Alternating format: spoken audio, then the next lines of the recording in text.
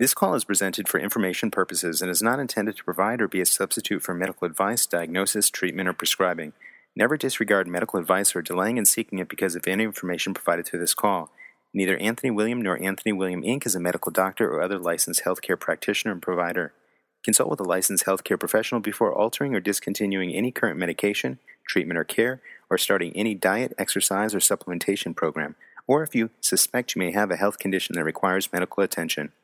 The information provided through this call is not guaranteed to be correct, complete, or up to date, and should not be considered a promise of benefit, claim of cure, legal warranty, or guarantee of results to be achieved.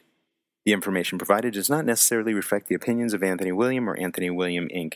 Mentioning a product or service during the call is not intended to indicate or imply that Anthony William or Anthony William Inc. recommends, endorses, supports, sponsors, or is any way affiliated or associated with the product or service. Anthony William Inc. is the only party permitted to record this call and reserves all copyright and other proprietary rights associated with the recording and its content. Anthony William Inc. may use, copy, and distribute the recording in whole or in part, alone or with other recordings or information, and in transcript form for advertising or other purposes. Any use of the recording or its content without the prior written consent of Anthony William Inc. is strictly prohibited. Hello, I'm Anthony William, and I'm excited, I'm grateful, I'm honored. I'm happy that you're here, ready to take on this powerful information that can help you forge forward with that protective armor that I always talk about, that protective armor. My life's purpose has always been that you get answers to protect yourselves, your family, to have that truth, to have that knowledge, to protect your loved ones, your dear friends, and your neighbors, anybody that's important in your life. And that's important. If this is your first time joining my webinar or heard a radio show or read any books or anything of mine, please know that I dedicated my life to provide real answers for countless people for decades. And much of the information has been proven over the years, as the years have gone by. It's been proven even by science of information that I brought to the table. And so much of it that I've brought for us hasn't been yet discovered by research or science. And it's still years down the road and ahead. But I always want you to have that information now. I don't want you waiting. It doesn't make any sense to wait, And there's something important for you to know. Is as you listen, you may see that sometimes this information that I'm sharing with you will seem like the opposite of what you've heard before when it comes down to something in health or something in cancer or something like that. But don't be alarmed. There could be good reason and very good reason why it's the opposite, to protect you. So keep that in mind as you're listening to this and going through this. And sometimes you'll notice that the information could be similar to other sources, but there's subtle and different critical differences that make the difference. There's critical differences in the information, and you might not be able to see that right off the bat and say, oh, God, I've heard that before. No, there could be a subtle critical difference because it matters, because information as it goes down the line gets messed with as it goes down the line. The common thread with the information you're going to get today is that it's the truth. And I'm not talking about truth that has been altered, truth that has been tainted, truth that has been skewed along the way. I'm not talking about that kind of truth that even the best well-known experts are speaking out there, but don't realize there's something in there that's not in your best interest. The information you're going to get is not repackaged, and it's not recycled theory made to sound like something new.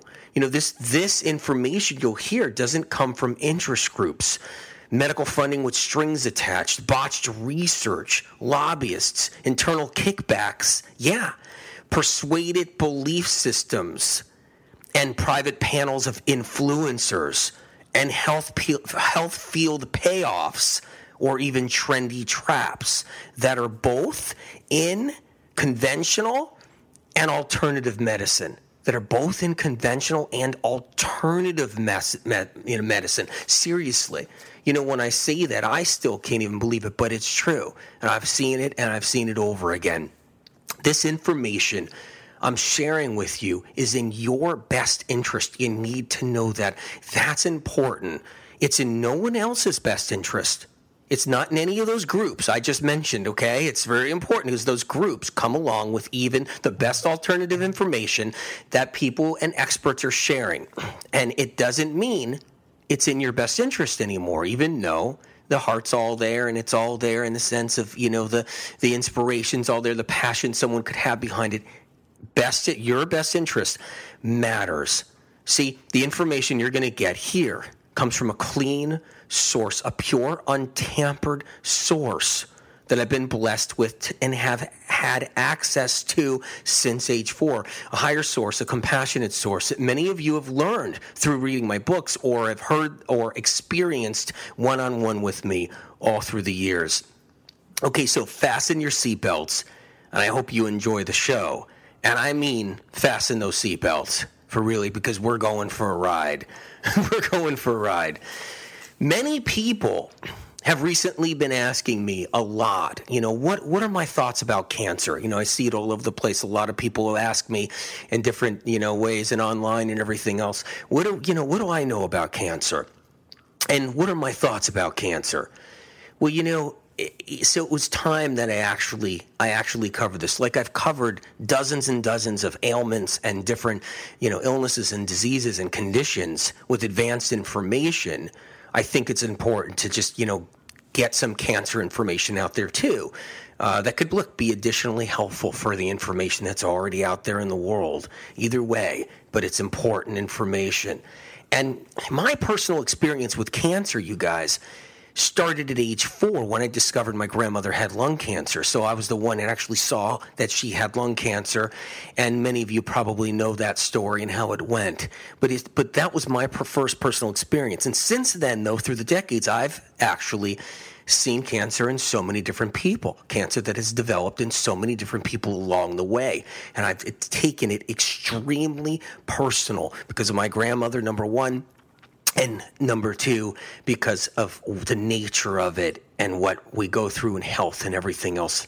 So I'm going to provide key pieces to cancer that you should know. And, of course, Epstein-Barr, which has a reason for why we're doing that today, too, which you'll figure out along the way as we talk about it. And so we're taking this serious today. We really are. Cancer and EBV, cancer and Epstein-Barr, we're taking this serious. So when I diagnosed my grandmother of lung cancer at age 4, I've seen a lot of people just as a child, I'd be in a busy place or being a movie theater and be able to know if someone had cancer in the movie theater and whatever kind of cancer and variety of cancer. Now, the good thing about the gift, the wonderful good thing about the gift that I've been given is you get to know what's behind the cancer. What's really the starting point? When did it start? How did it start in someone? What was it? See, medicine today just focuses on cancer once it's been created, once something's been created, once something's developed and manifested. That's what cancer research is about.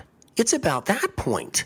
Cancer research really isn't about anything before that. And if it is, it's about something entirely wrong, which we're going to talk about. And I could say that, and it's going to be a mind blower, that there's a piece of fabric about the study of cancer today that isn't really correct. And so the information has to be out there about really how does it start? How can a cancer cell become a cancer cell? How can a cancer cell grow? How and what and why? What's really going on? And that's what we're talking about today. I mean, we only have a certain amount of time, of course, so I can't go on and on and on about hundreds of different varieties of cancer and all the different research that's out there today and the whole bit. And we'll do more of these. We're going to do more of these along the way. So we cover more and more, but we're going to cover key, critical points that are so important and information that is so important.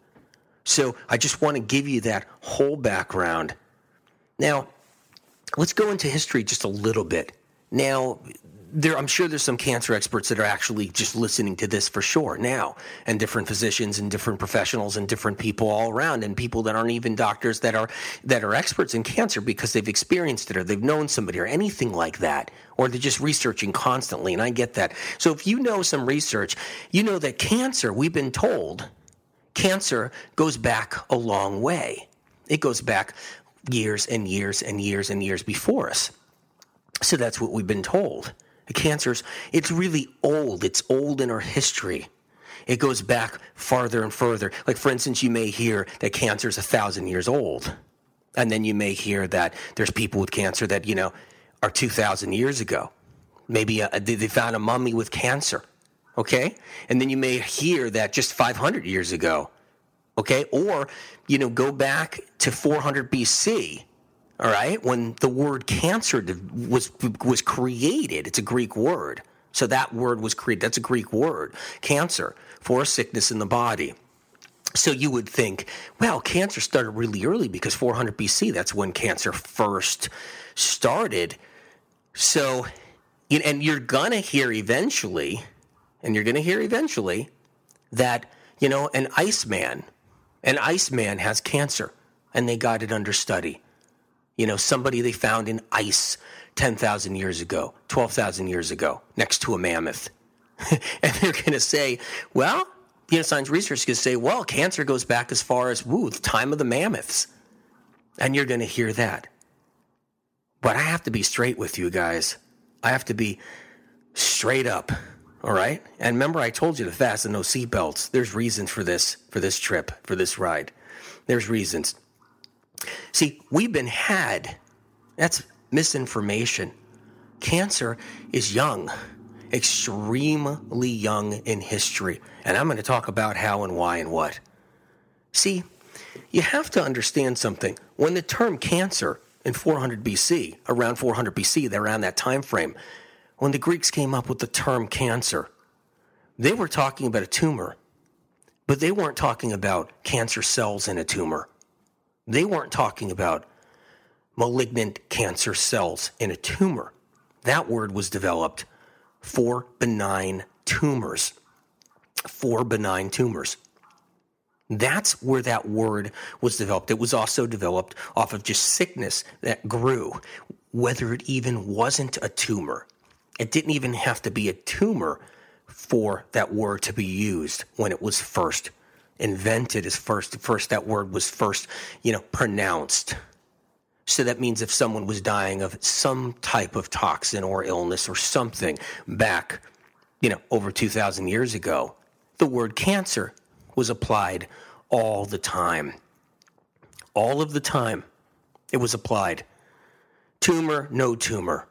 Being able to see a disease or not, it was applied. So you need to understand that. This is really important, okay? Any kind of tumors that were even found in the 1400s, 1500s, 1600s weren't cancerous. Could they have killed someone? Yes. Growing the wrong way, growing in the wrong place. Absolutely. Growing up against an organ, pushing up against a vein, pushing up is very easy back in that day for anything to pretty much take you out. But these tumors weren't the cancer we speak of, we see, we talk about today at all. Now, why is this? Why isn't this corrected anywhere? Why isn't this corrected with the experts? Why aren't they correcting it? Because they don't know better. I'm sorry to say. And there's a reason for this. It's not their fault. Not their fault at all. The reason why no one's corrected with this is because medicine today has to put the blame on you. It has to put the blame on you. You need to know that's how it's all been set up. Okay? And hang on. This is going to be okay. Get some tea out. Get some tea out, okay? Maybe some lemon balm tea or some relaxing tea. Because this is hard. This is hard to digest. Maybe some peppermint tea because it helps you digest food. So we'll get helps your digestion improve. We'll get some peppermint tea out. See, the fault has to be put on you. Same thing I talk about all the time with autoimmune disease. We're told that the body is attacking itself. that the body literally is destroying itself with any kind of autoimmune disease. That's incorrect information. As I've talked about many times, there's pathogens that are the cause of the damage being done or the inflammation that's occurring. The body produces an antibody not to destroy the body or hurt the body on any level, but to go after the virus. It's not autoimmune. See, that part isn't even corrected yet. But the blame is always, it's not corrected out there, except I was the first person to actually get it out there. Now it's starting to get out there, thank God. And it will be proven. I promise you this. But the point is for you to believe that it's always your fault. So no matter what. So whatever kind of chronic fatigue or sickness or disease or illness or rash or disorder, it's just you. And this is how it's always been set up. So if the truth came out, the real truth, and you knew that you weren't responsible for your cancer, or cancer just didn't afflict you, it didn't naturally afflict you, just came on to you because that's the way it's been for thousands of years, which is the wrong information. If you knew the truth, that it was somebody else's fault, and if the world knew that, things would start falling apart. The things would start falling apart in medicine and research and everything else.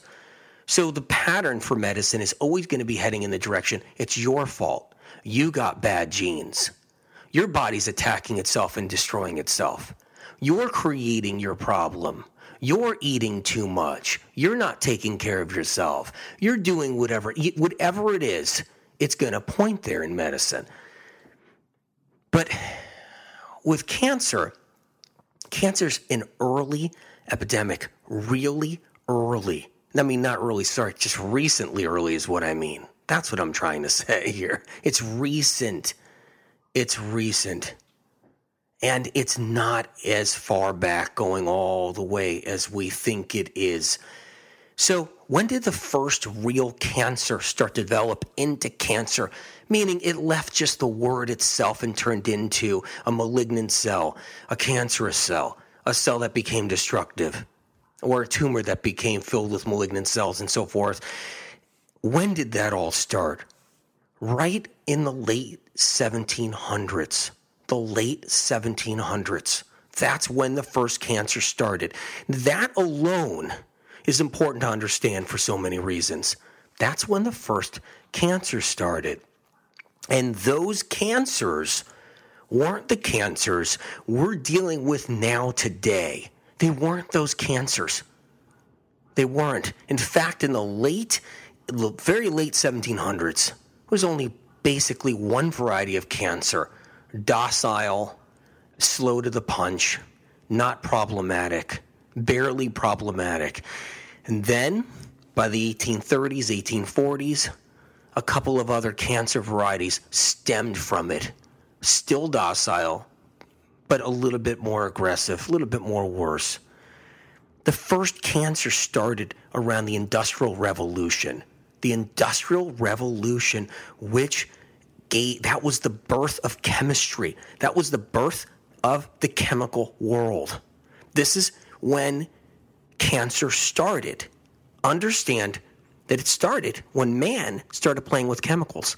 Started playing with chemicals in the lab. Chemistry. That's when it first started. And those chemicals were created and worked on.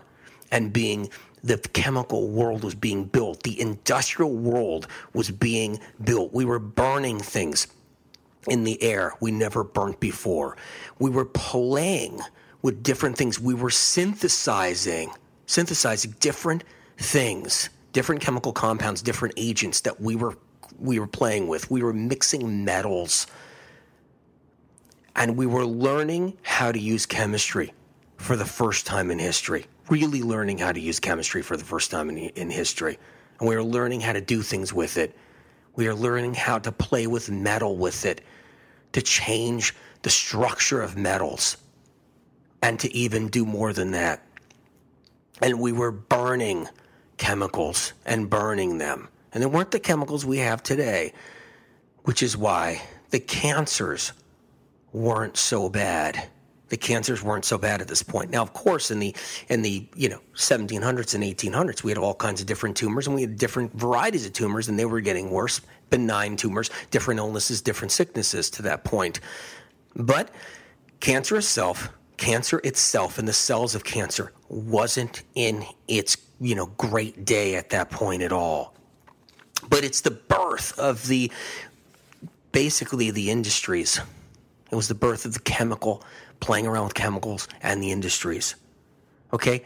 And here's the deal now as we go today, now where we are today. There are a lot of different varieties of cancers now. We know that. You know that. I'm not telling you anything new.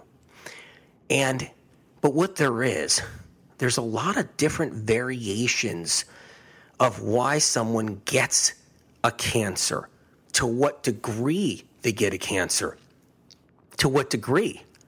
So all kinds of different variables, lots of them. Okay? Now, science and research doesn't care about the variables. So medical science and medical research doesn't care about all those. They don't care about all the different variables. We're not there yet, as far as science and research goes. No one cares about all the different reasons someone gets a certain cancer and someone else doesn't, or someone gets a certain variety of a mutated version of a cancer and someone doesn't, or someone gets sick in a certain way with the cancer, like it kills someone but doesn't kill another person. All these different variables. And there's so many in the mix, and to what degree someone gets cancer and who gets the cancer.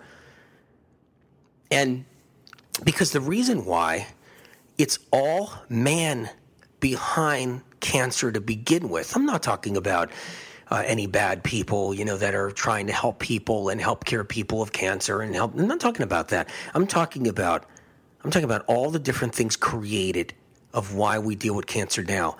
Exposure, talking about solvents, all the different solvents we're exposed to all the time.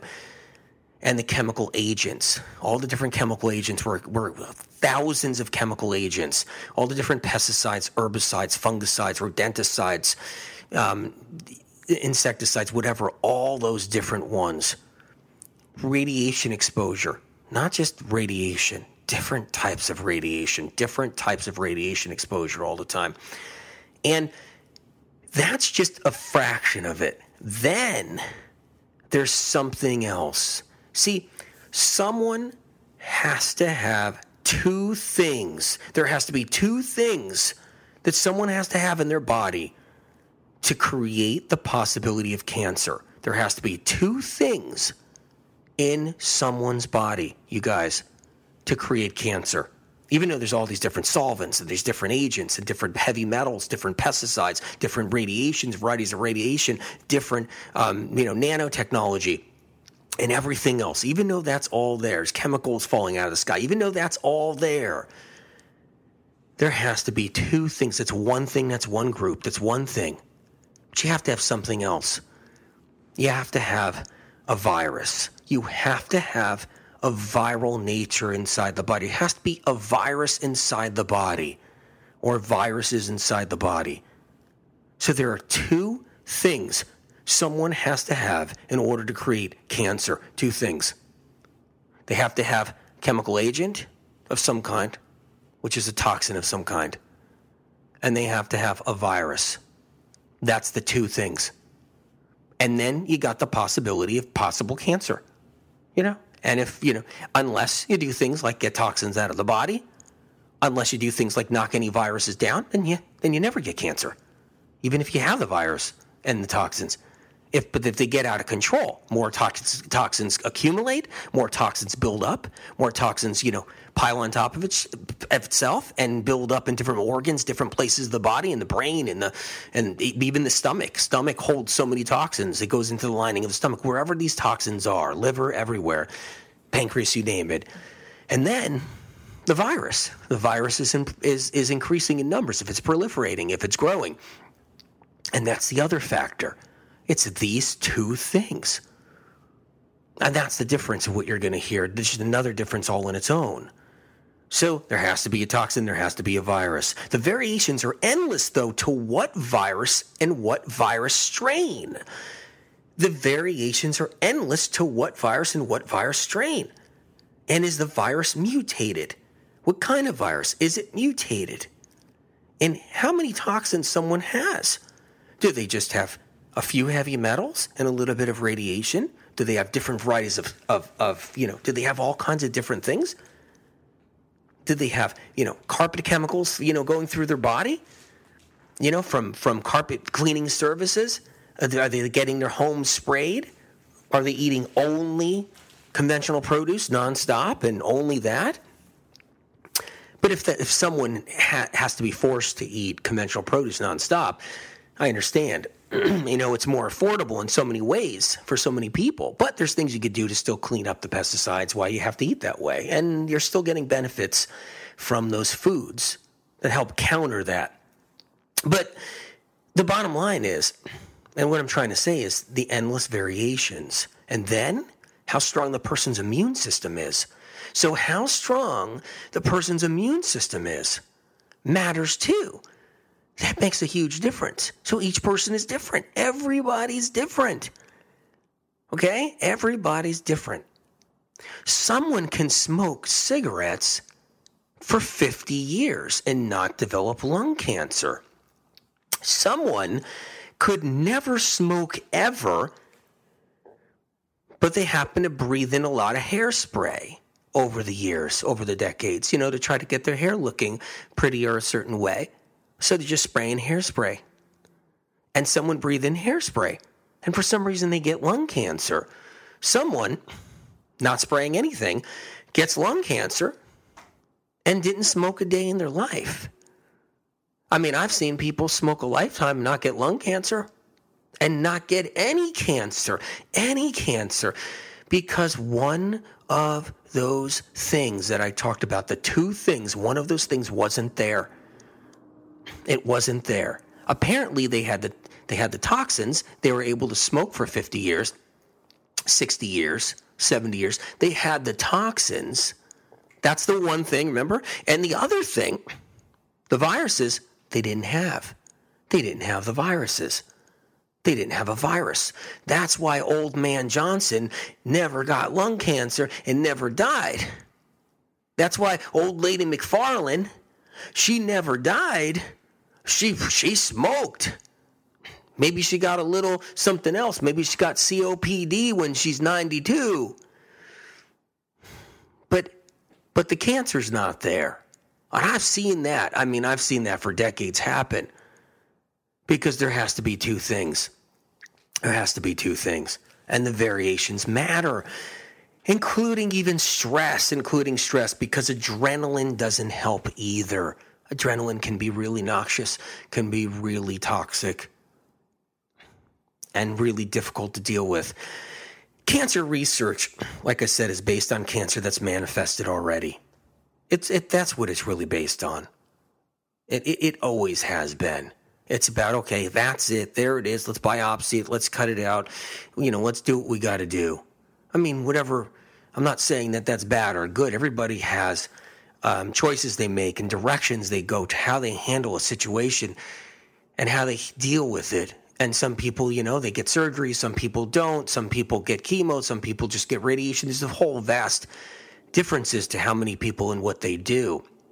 And cancer clinics have gotten a lot better. They have gotten a lot better. It's not like the Dark Ages, and that's true. They have improved in so many different ways. They've reduced and lowered variations of chemotherapy. They're working on targeting what chemotherapy works with what cells and so forth. And so there's definitely differences that have made a difference in people's lives. And I stand behind science and research 100%. You need to know that. One of the things that happens is when I talk about how science research hasn't discovered this, or they don't understand this, or maybe something trickled down the line that's not in your best interest, it doesn't mean I don't believe or love medical research and science, and I don't stand behind it and love the people behind it and what they're doing. You need to know that. It's important. But you also need to know the other side, or the pieces of it to fill in. So, with the pesticides and the herbicides, and everything else we have going on. And not just that, the different metals and all the different toxins and the solvents. That's one aspect of it. And then you have to have the viral present that's the other side of it. Now, why? Why will that create cancer? So back to this. Why will that create cancer? Because the virus has to have something to feed on. It has to have a fuel. It has to have something it can eat. Something that it can consume. And you might be a biologist or something right now listening, and you're like, viruses don't eat anything. No, that's not true. That's misinformation. They even teach in school. Viruses eat. It's how they produce. They eat. They can't produce if they don't get the food they need. And if you don't have a virus in you, then you don't have to worry. But chemicals and harmful substances don't do us any good and could give us other health conditions and problems and cause all kinds of variations, like tumors that are benign, like the tumors back in the day in 400 BC when the word cancer was created, and it was a benign tumor. It wasn't cancerous cells that we deal with today, because that's a new thing in history. But the benign tumors back in 400 BC were filled with heavy metals, especially back in the day. In the Rome day, in the Greek, all that day, back that time in history, in Greece, all that time in history, what was going on there was heavy metals were saturating the waterways. Everybody was using heavy metals like never before in history. And there were some toxic substances for certain varieties of minerals and chemistry starting, nothing like it did in the Industrial Revolution, but it created toxic problems such as tumors that weren't cancerous. And those tumors have to feed too, but cancer cells need the very toxins I was talking about before. They need those toxins in order to survive, in order to eat, in order to turn into something. A viral cell is not a cancer cell. It's not a cancer cell. Nope, not yet. It's not a cancer cell. So a virus cell has to eat, and what it does, if it's eating a poison, it has to eliminate it. And this is where we're going to go into more information. So fasten your seatbelts again. I know I probably drive you crazy, you guys, with that one. But, get ready. Get your herbal tea out, whatever you need, and the whole bit. It's important because we're going into some good stuff here. So a virus consumes a toxin, a solvent, a pesticide, a heavy metal, a plastic, a fernan, a dioxin. Dioxin, the age of dioxins is upon us. That's one of virus's favorite foods for cancer producing. A dioxin itself doesn't necessarily create cancer. If you saturate a rat in the lab with dioxins, the rat will have viruses. There's no question. The rat will have viruses within it to feed off the dioxin to create a cancer. So, and I mean pesticides like DDT too, all those are still in our environment. I talk about that so many times, and if I can't cover everything right now. I'd love to talk about DDT for an hour. I can't. You just have to keep on looking into all my past shows and things I do.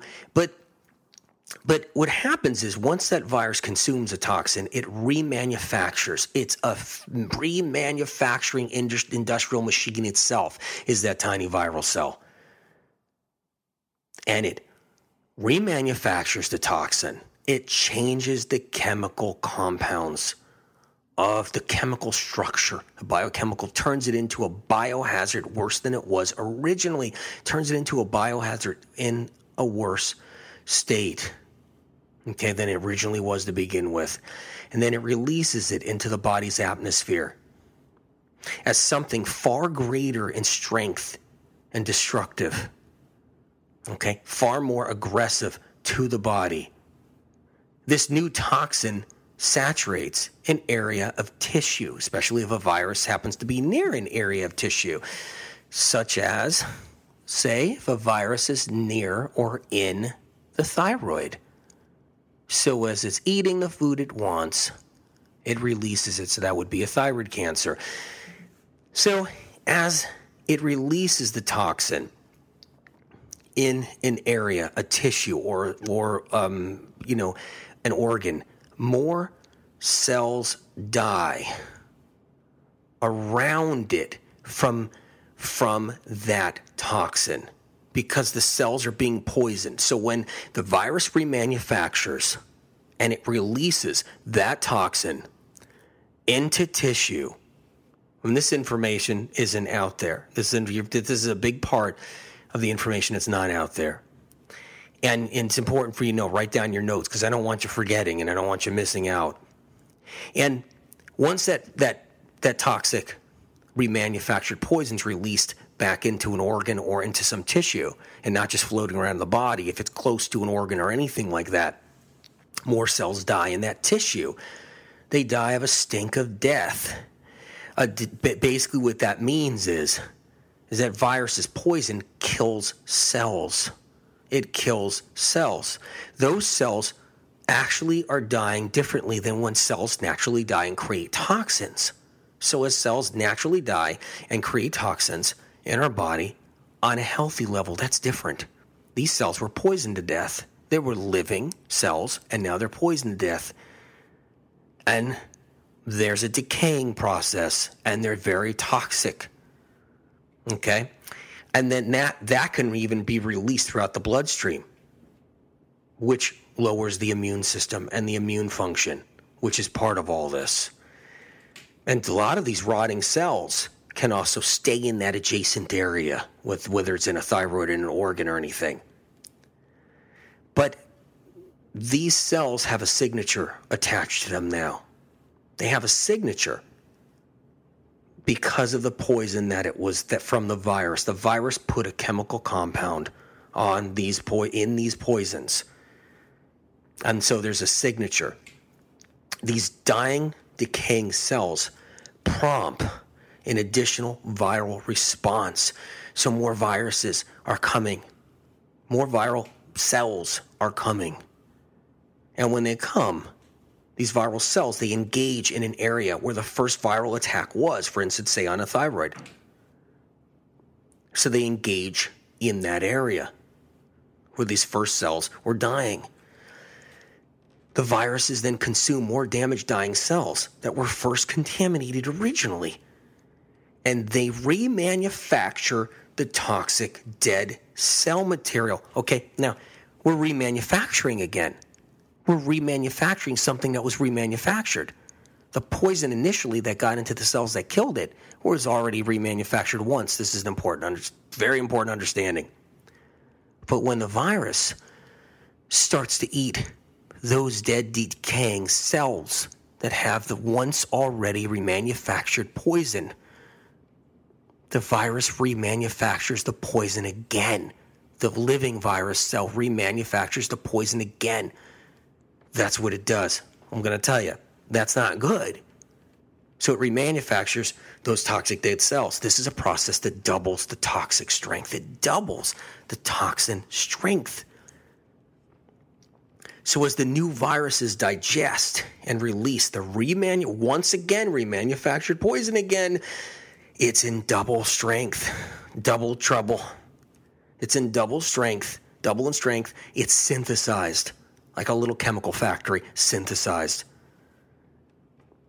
And to give you an example of when you take chemicals in their basic structures, you mix them, you spin them in the big vats in the chemical companies. I won't name the companies, but you spin them, you work them, and you do the whole process. And then you take a portion of that, not all of it. You take a little portion and you add it to another batch, and you do this whole mixing and everything. This whole thing occurs. It's almost like each vat of chemicals gobbles up a small amount they keep on passing on to the next one, and it gobbles it up. Then they take a portion of that. It's called reverse homeopathy in a way. Reverse homeopathy for destructive natures, not for healing the body, but for building destructive warfare chemicals and so forth, and insecticides and skull and crossbones crap, you name it. It's that. So this is kind of like that. That's an example. It's similar in some way. So basically, it's like I'm saying, it's similar to the chemical factories creating more potent versions of a chemical compound, synthesizing. Now, if this process continues, the poison gets stronger and stronger. It can quadruple in strength and then get even stronger. And don't get scared. Don't get worried. This isn't a scary show. This show's a powerful show to give you an understanding you never had before, so you can do something about it and really protect yourself. Like, really protect yourself. Not just stupid protecting talk. Like, really protect yourself. Good stuff. Really good stuff. It's good, it's important to know all this. So the poison severely mutates, and then what happens is the viruses start to adapt for that new poison. So the viruses are eating these denatured cells, these dying cells that are in a little tissue, a little organ tissue. They're eating these cells that have already been remanufactured even once or twice. And they're eating these cells. And the viruses themselves can't even handle the level of toxin they created to begin with. The virus can't even handle the level of toxin that it had created. It's too much for the virus itself, the original virus that started out. It's way too much. And you're hearing for the first time in history, anywhere, right here, how a virus mutates, because no one else will tell you because they don't know. There's no lab. There's no chemistry lab. There's no biology place. There's no, immune expert out there that knows. It doesn't exist. I'm just letting you know. I'm not trying to do that to be cocky sounding and egomaniac. That's not it at all. It's because if I don't give you the point, and you just probably think this stuff's online somewhere, and you go out looking around and you find some other interesting little tidbit of information, and you just you lose this. That's why I say what I say. So the deal is the virus itself gets poisoned. In order to not let the virus die, which a few of them end up dying from that noxious poison, from that toxic poison, a few of them do die. Viruses. And you say, hey, that's great. That's perfect. In that situation, it's not perfect because the viruses quickly adapt. A virus quickly adapts. It has to adapt. And in order to adapt, it has to mutate. It has to mutate. That's what the virus has to do. It has to change gears. It has to change gears fast. Because viruses, the majority of all viruses, don't want you really getting hurt in the end. They want to live forever and live free and live happy. They don't want to hurt you in the end, just like the retrovirus, HIV retrovirus. It is never there to kill anybody. Retroviruses don't kill anybody. It's other things that kill people. That's what happened with the whole AIDS epidemic all along. People aren't dying anymore of AIDS because of new AIDS drugs. People aren't dying anymore of AIDS because the fear of God and the fear of dying and all that's been dropped back. Because then that's a big part of why people died so much, is they thought they had a death sentence that would kill them in 2 days, because that's how it was purported out there. Misinformation. It hurt so many people. But retroviruses and all viruses, not all viruses. I'm sorry. Viruses that are more just stealth, more natural based, they have a lineage in our history. So a virus can get this poison in its system. Get this poisonous system and die. But the viruses quickly learn from another virus that died. It quickly learns. And so it actually adapts. And once it adapts, it can handle a higher level, a level 6, a level, higher of poison. So as it's eating the dead cells, the human cells, our cells, as it's eating the dead cells out of some tissue, out of some connective tissue, out of an organ, out of the liver, out of the lung, wherever cancers go and wherever cancers start and all these different things, it's eating all of this. And eating these dead cells, it's remanufacturing once again, and it's getting stronger. And that stronger material kills a few more virus cells that come along and try to engage. And then more adapting occurs and more mutating of viruses have to amp up, and the viruses become a different type of virus. And not a virus that can make you feel super duper sick necessarily. Viruses you don't even feel. You're not feeling anything going on. You're barely feeling anything. There's nothing even going on. You're just living your life. All's good. So basically that adapting occurs, and the virus has to become something different. So eventually the virus goes to another stage where it mutates so destructively or so differently because of the level of toxins that were constantly remanufactured over and over and over again. It had to change its game to the point where that viral cell became now a cancer cell. The virus cell is a cancer cell. That's when it became a cancer cell, and nowhere in medical history do they know this part yet. They know that viruses could be a cancer cell. They know that some viruses create cancers. They finally know that now. Guess what? I knew that as a child. I got that information from my source as a child before it was even out there. But they know that now, but they don't know the process of how it gets there. And the reason why they're not going to is because that virus isn't your fault that you have it, if you do. If like they say, 50% of the world's population is going to have cancer in 20 years versus, the other 50% not having, if the rates are going to be that high, it's not your fault that you have that virus, and it's not your fault you have those chemicals, those chemical compounds, those destructive compounds, those toxins. It's not your fault. It's somebody else's fault, believe it or not, and it points back to the industries. And if it gets out that none of this cancer was your fault at all and someone else's fault, and it gets out there, then there's hell to pay, and there's trillions and trillions and trillions of dollars in damages. Look at it, asbestos cancer, mesothelioma. Look at asbestos cancer, okay? They got a $30 billion fund sitting out there for just one cancer, an industrial cancer, asbestos. By the way, asbestos doesn't need a virus. That's why I didn't add it to all the toxins and all the poisons I talked about. It doesn't need a virus. Asbestos on its own can create an asbestos cancer. It's literally its own breed. Its own breed, completely separate from 99% of all the other cancers, which, guess what? Are viral cancers. 99% of all the cancers out there are viral cancers, you guys, except for asbestos cancer. But look, there's a $30 billion fund for people who've been afflicted by asbestos cancer, right? Right? Well, because it was somebody's fault.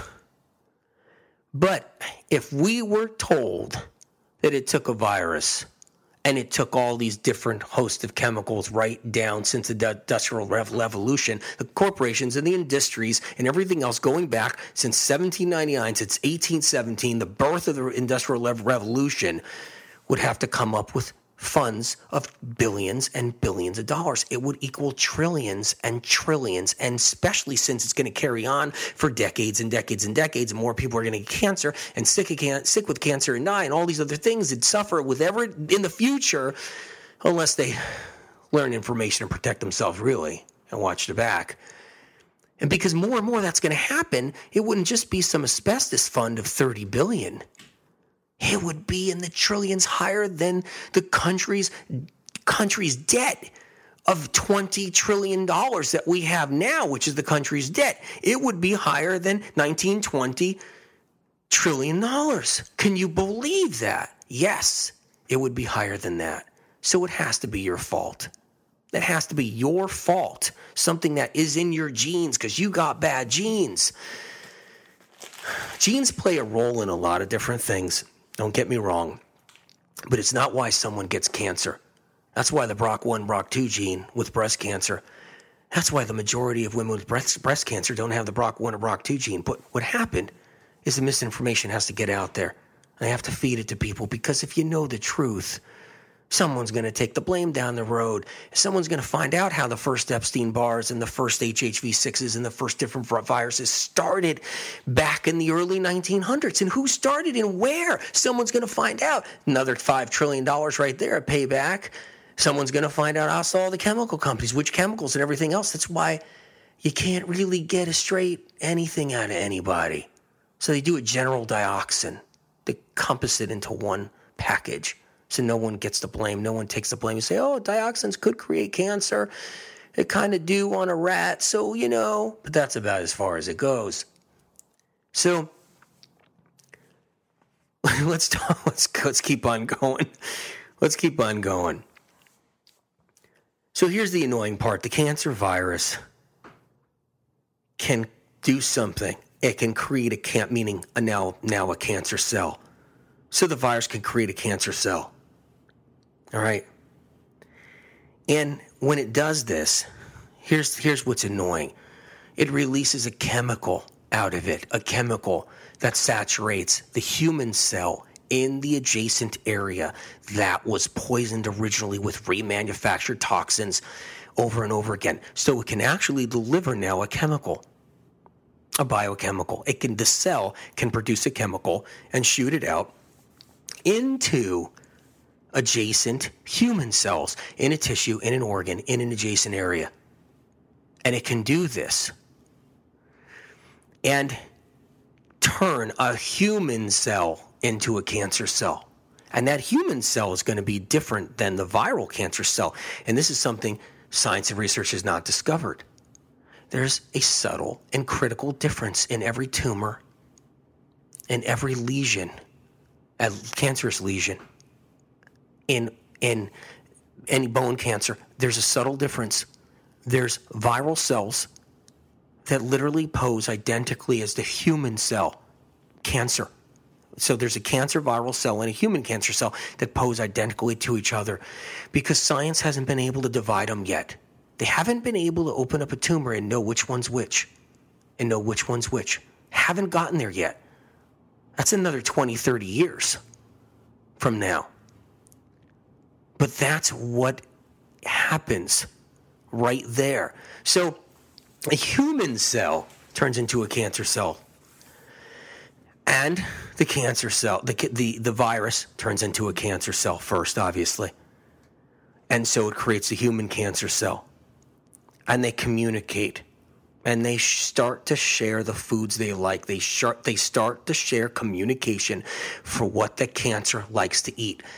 Yeah, what that cancer likes to eat, which we're going into a whole bunch of other stuff. So I hope you're enjoying this ride, and you're not upset or anything else. Just maybe some, like I said, lemon balm tea is one of my favorites because why?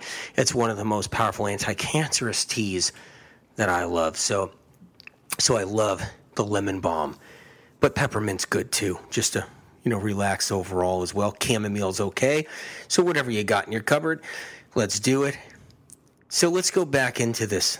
Let's go back into the different factors and everything else.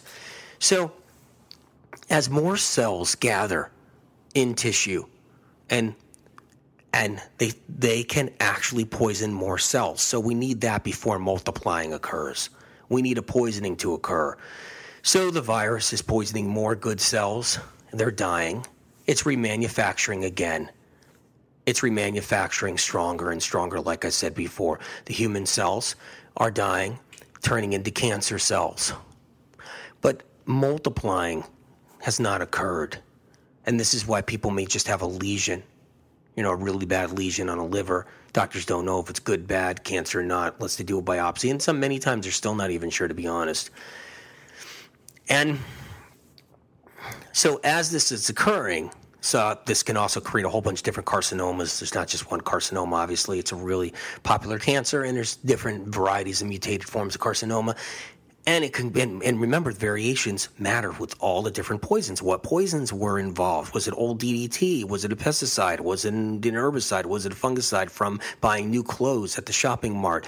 Was it anything? Was it detergents? Was it conventional detergents? I won't name the names, but all those conventional detergents, you see commercials for, that easily could spawn on and feed a virus and create a cancer. All these different toxins and chemical warfare that we're up against.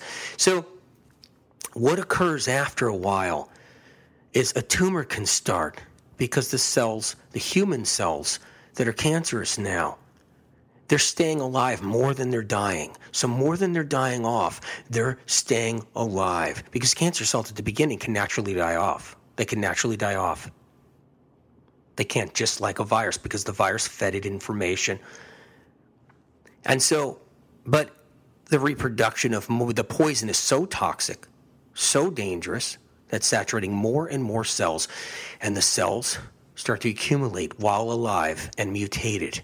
And they group together and they start forming a very microscopic membrane, extremely microscopic vessels, kind of like blood vessels, really small. And it starts to connect them all together, kind of like when you go to a tree and you saw all the different veins on a leaf, but more so than this, kind of like a beehive, kind of like that too.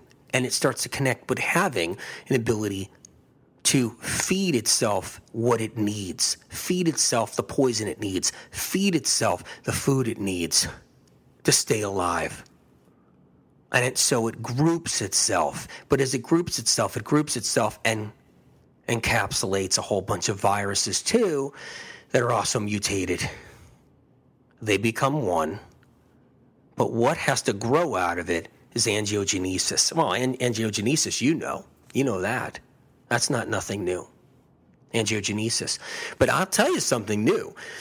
Angiogenesis, okay, are these different blood vessels that are coming out like tentacles so the tumor can grow and mass produce and take in more tissue or even take in more cells through angiogenesis. Viruses tend to try to deliver human cells up the veins of the blood vessels, the angiogenesis. Viruses start to become, from the outside of the tumor, delivery systems. And adrenaline's a big part of this. If you're under too much stress, you're going through hell, all these different things are going on in your life. Adrenaline can help open up the tentacle, the angiogenesis, and science has no clue about these parts. And I want to give you the forewarning on these different pieces. And it helps drive cells up that the viruses are bringing up. Viruses can bring cells up and also deliver them up in different ways, up these tiny blood vessels. And the adrenaline prompts the blood vessels to open up even wider. It's why people who are under enormous stress and don't take care of themselves and have any anti-cancerous foods and all these different things can come down with a cancer.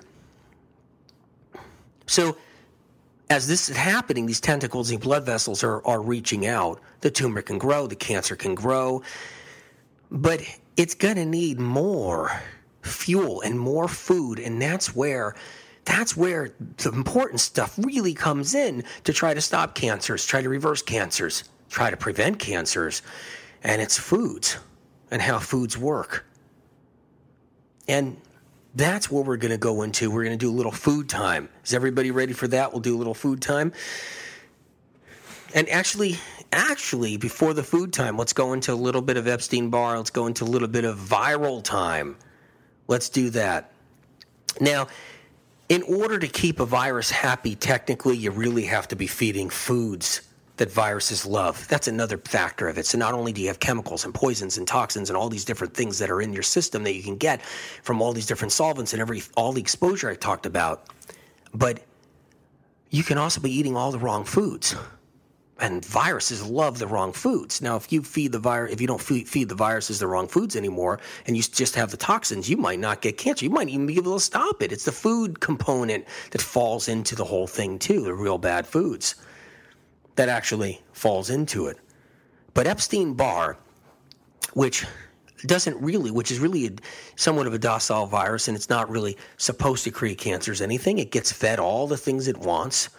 And, there's different strains of Epstein-Barr. I talk about it in, all the time, you guys. You've heard all my different shows. I won't go deep into it.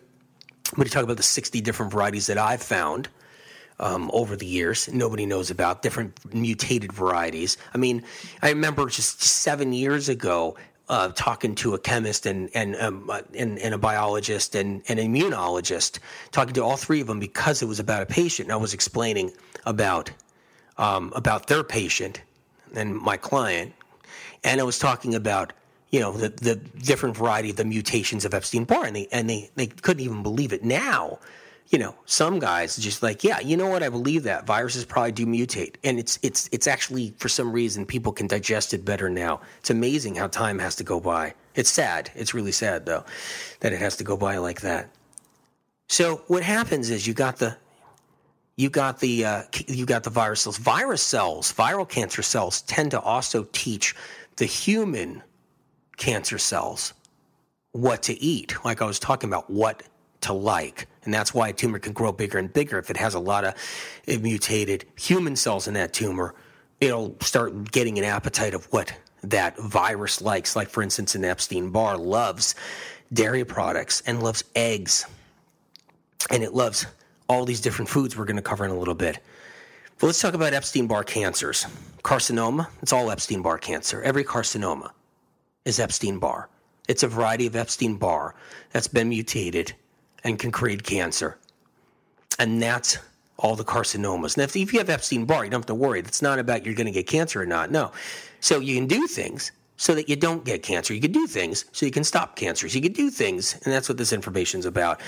Epstein-Barr is literally responsible for all the carcinomas. It's responsible for every prostate cancer.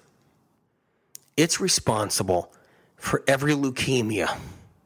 Some leukemias have heavy metals behind them, but you need the virus. Remember what I talked about before. You have to have a toxin, and you have to have a virus. All the leukemias are Epstein-Barr. Children's leukemia, Epstein-Barr, with heavy metal, preferably mercury.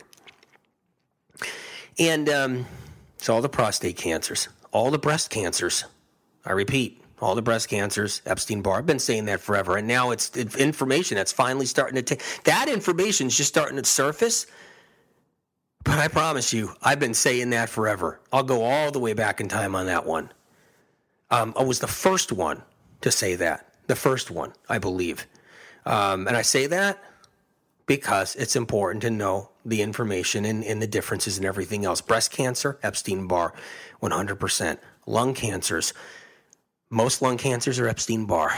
Asbestos lung cancer, no, it's not Epstein-Barr. That's what I talked about before. Thyroid cancer is Epstein-Barr. All liver cancers, Epstein-Barr. Some brain cancers, Epstein-Barr. Very important to understand. So that's just the tip of the iceberg right there. Tip of the iceberg. Right now, it's starting. The word for HPV is starting to get out, where HPV creates cervical cancer. It creates different cancers, ovarian cancer, creates and that's out there now, and it's HPV. But HPV is always present, but it's Epstein-Barr that creates ovarian cancers, all the ovarian cancers, all the cervical cancers, all the uterine cancers. That's Epstein-Barr that creates those cancers. It's just that the more Epstein-Barr you have in the reproductive system, which a lot of women have a lot of Epstein-Barr in the reproductive system, the more HPV, because the immune system is lowered in the reproductive system. The reproductive system's immune system is dropped down, so you can have higher HPV. If you're killing off HPV by eating healthy and doing all these wonderful things and everything, and you notice HPV is going down, or a doctor says, hey, you don't have HPV anymore, chances are you knocked down your Epstein-Barr at the same time and had no clue. And that's how it works there. I'm not saying HPV is this great friendly virus that causes no harm at all. It can cause scar tissue. But that's not the scar tissue that's behind the Epstein-Barr reproductive cancers. It's this important bit of information I'd like to get across. So let's keep on going. We got some stuff to talk about. The different viruses. Let's talk about HHV6 really quick. HHV6 creates kidney cancers. That's a human herpes virus, HHV6. All the HHV7s, the 8s, sarcoma, okay? That's a herpes virus. But science and research knows that one too, that's a herpes virus. But there's also HHV9, 10, undiscovered HHV11, undiscovered HV12. I talk about in my herpes show. Those are all cancer promoters, cancer creators, all the different mutations of HHV6 actually create a lot of different cancers. Heart cancers, cancers of the heart, cancers of the stomach. Epstein-Barr can create cancers of the pancreas, HHV6, kidney cancer. That's one of its biggest, heart cancer. Different types of connective tissue cancer for HHV6, different brain cancers for HHV6 and its mutated forms. So it's really the herpes viral family as that unit of all of them, from cytomegalovirus, which is kind of docile but could create a cancer. And the herpes family is mostly responsible, not entirely, most responsible being that other piece that you need to create cancer along with all those toxins we talked about before. Now, in order for a tumor to grow, it needs to draw up food it likes. So if you're still living in a toxic situation, you're doused with lots of dioxins of different varieties, different kinds, fernans in the air, chemical sprays. Maybe you live someplace and they spray all the time. Try to get the schedule so you don't get sprayed and hit. All the different names. If you want a weed killer, you get a bug spray, a wasp killer, and you go and get your can of wasp killer and you're spraying it. If this keeps on adding up, along with makeups that aren't natural, as long as creams that aren't natural in certain ways, hair care products, hair dyes, all the different chemicals and solvents and different varieties, perfumes. Perfumes are one of the worst. Perfume companies would literally have to fork over billions and billions of dollars if the truth really got out to how to separate these chemical compounds, where they originate from, where they get them from, and how it works. Like I said before, it wouldn't be an asbestos fund of 30 billion. If you add it all up, it would be way above the country's, the country's debt of 20 trillion. So what do these cancers really like to eat besides all those poisons I just mentioned there? If a cancer becomes a tumor and it's a mix of human cells and viral cells, it's going to need the food you're eating. It's going to need the food you're eating. Eggs are number one on that list. Eggs. Now, I would love an egg just as much as anybody else. I talk about that so many times. People are happy when you make them eggs. And I get it. If you got nothing else to eat and that's all you got to eat, then, work on some supplements. And I get it. If you're trying to take care of yourself and eggs is all you got, I get it. I'd rather have you do something else like brown rice over eggs. If we could, maybe get brown rice. And I realized that brown rice is a grain, and some of you are like, oh, he's not ahead of the curve. Oh, here we go again. He just blew his whole thing, his whole show, because he's talking about grains.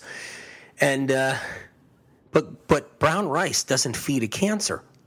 It won't feed a cancer. I'm just letting you know. Whatever your belief system is on a grain, that's not the one that feeds cancer. But I will tell you this, that corn does feed cancer, and that information is correct out there. Been saying that forever. GMO corn will feed cancer, without a doubt. GMO canola oil, I would probably even steer clear. If you're worried about cancers or something, steer clear from them. But eggs, that's the top of the heap right there, and that's recommended all the time to everyone, whatever kind of illness right now these days. Eggs, it's good for you. It's got the omega-3s, all that, but no. Egg material in eggs, hormones in natural, organic eggs, hormone-free eggs still have hormones. Eggs are a ball of natural hormones from the chicken. I'm not talking about injected hormones. I'm talking about organic, natural hormones. And those feed cancers like nothing else does. And they drive right up the tentacles, right up the angiogenesis, right into precancer cells, which are virus cells turning into some kind of cancer, right in.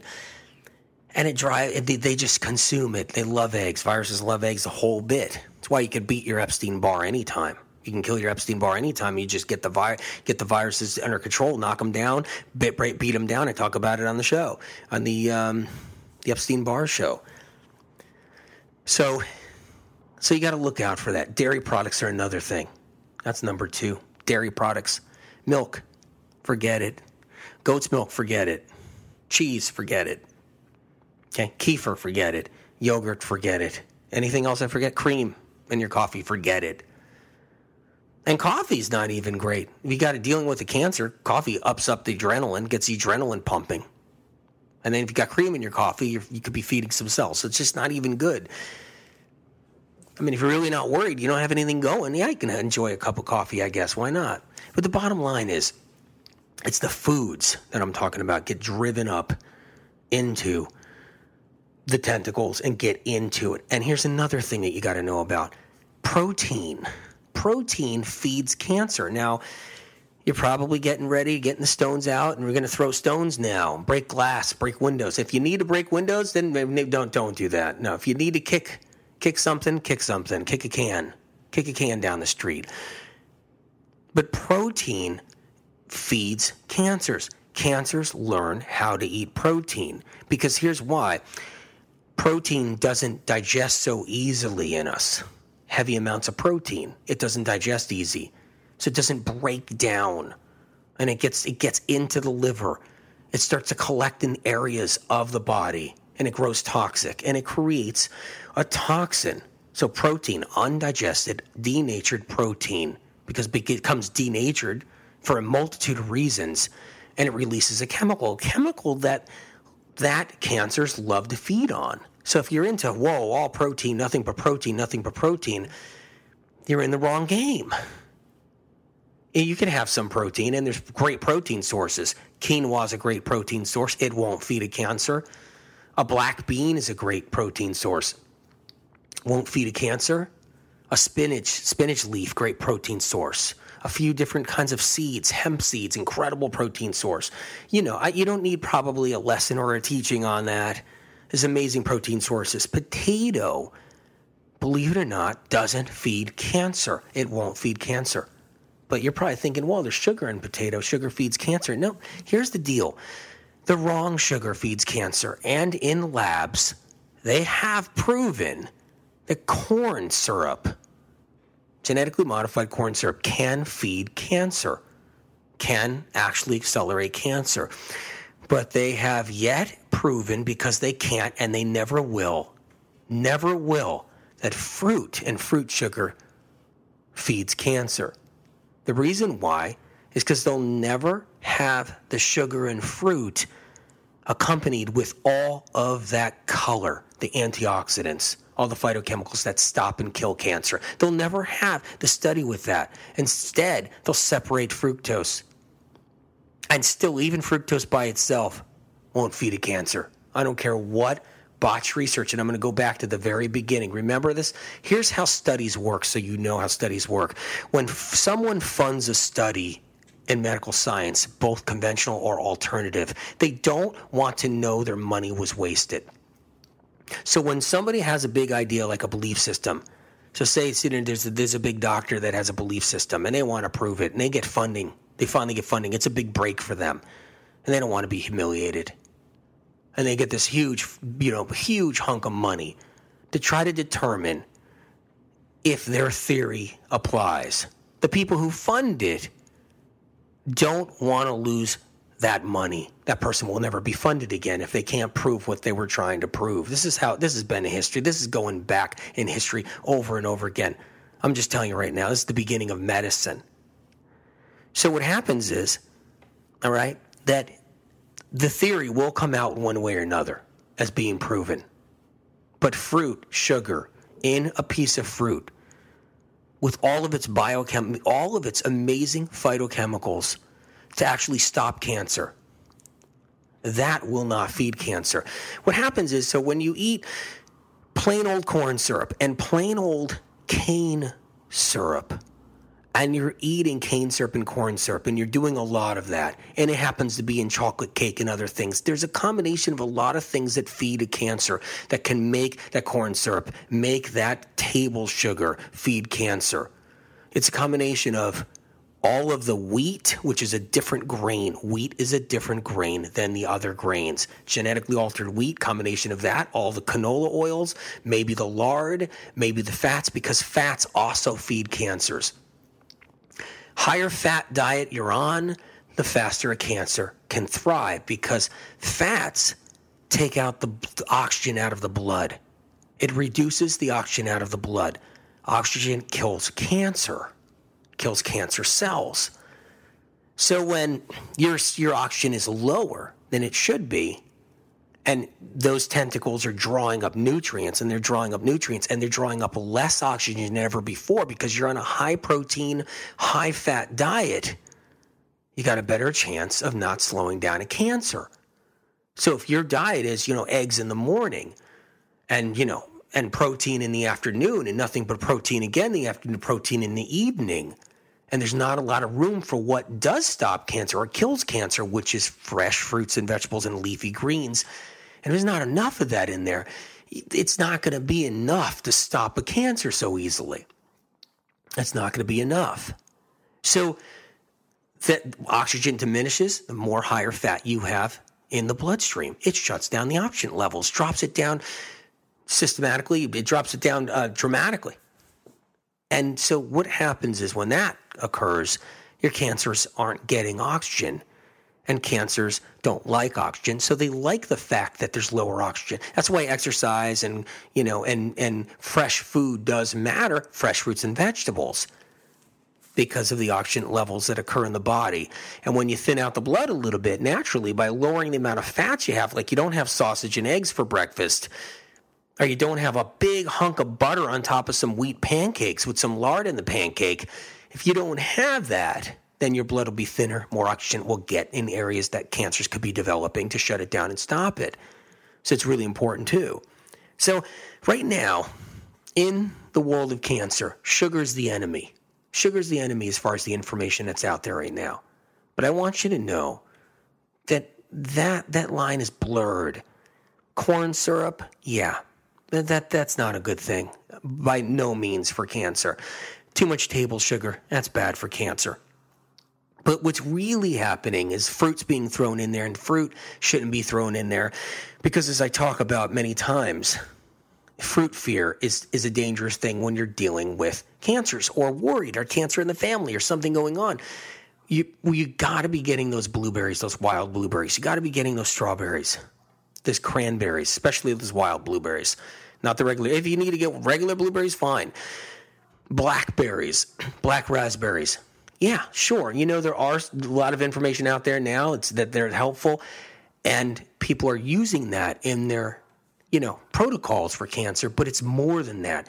It's melons. It's apples. It's bananas. Really helpful. Okay, it's papaya. It's mango. It's lots and lots of tomatoes. Lots of tomatoes. All these are incredibly healthy for fighting and battling, preventing cancer. Kiwis, another one. Grapes.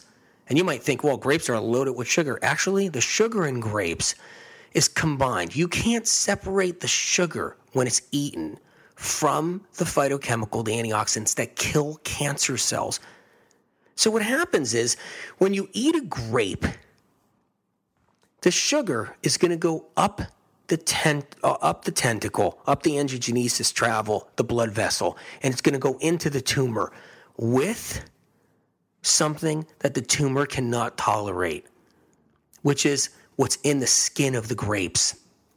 It's what's in that skin of the grapes or in a raisin, and that's dimethyl resveratrol. Different subgroups of dimethyl resveratrol that aren't even calculated or on any labs haven't even figured it out that there's all kinds of different subgroups from dimethyl resveratrol all on its own, and goes up into the tumor, and it starts to kill the tumor, starts to trigger off an anti-tumor shrinking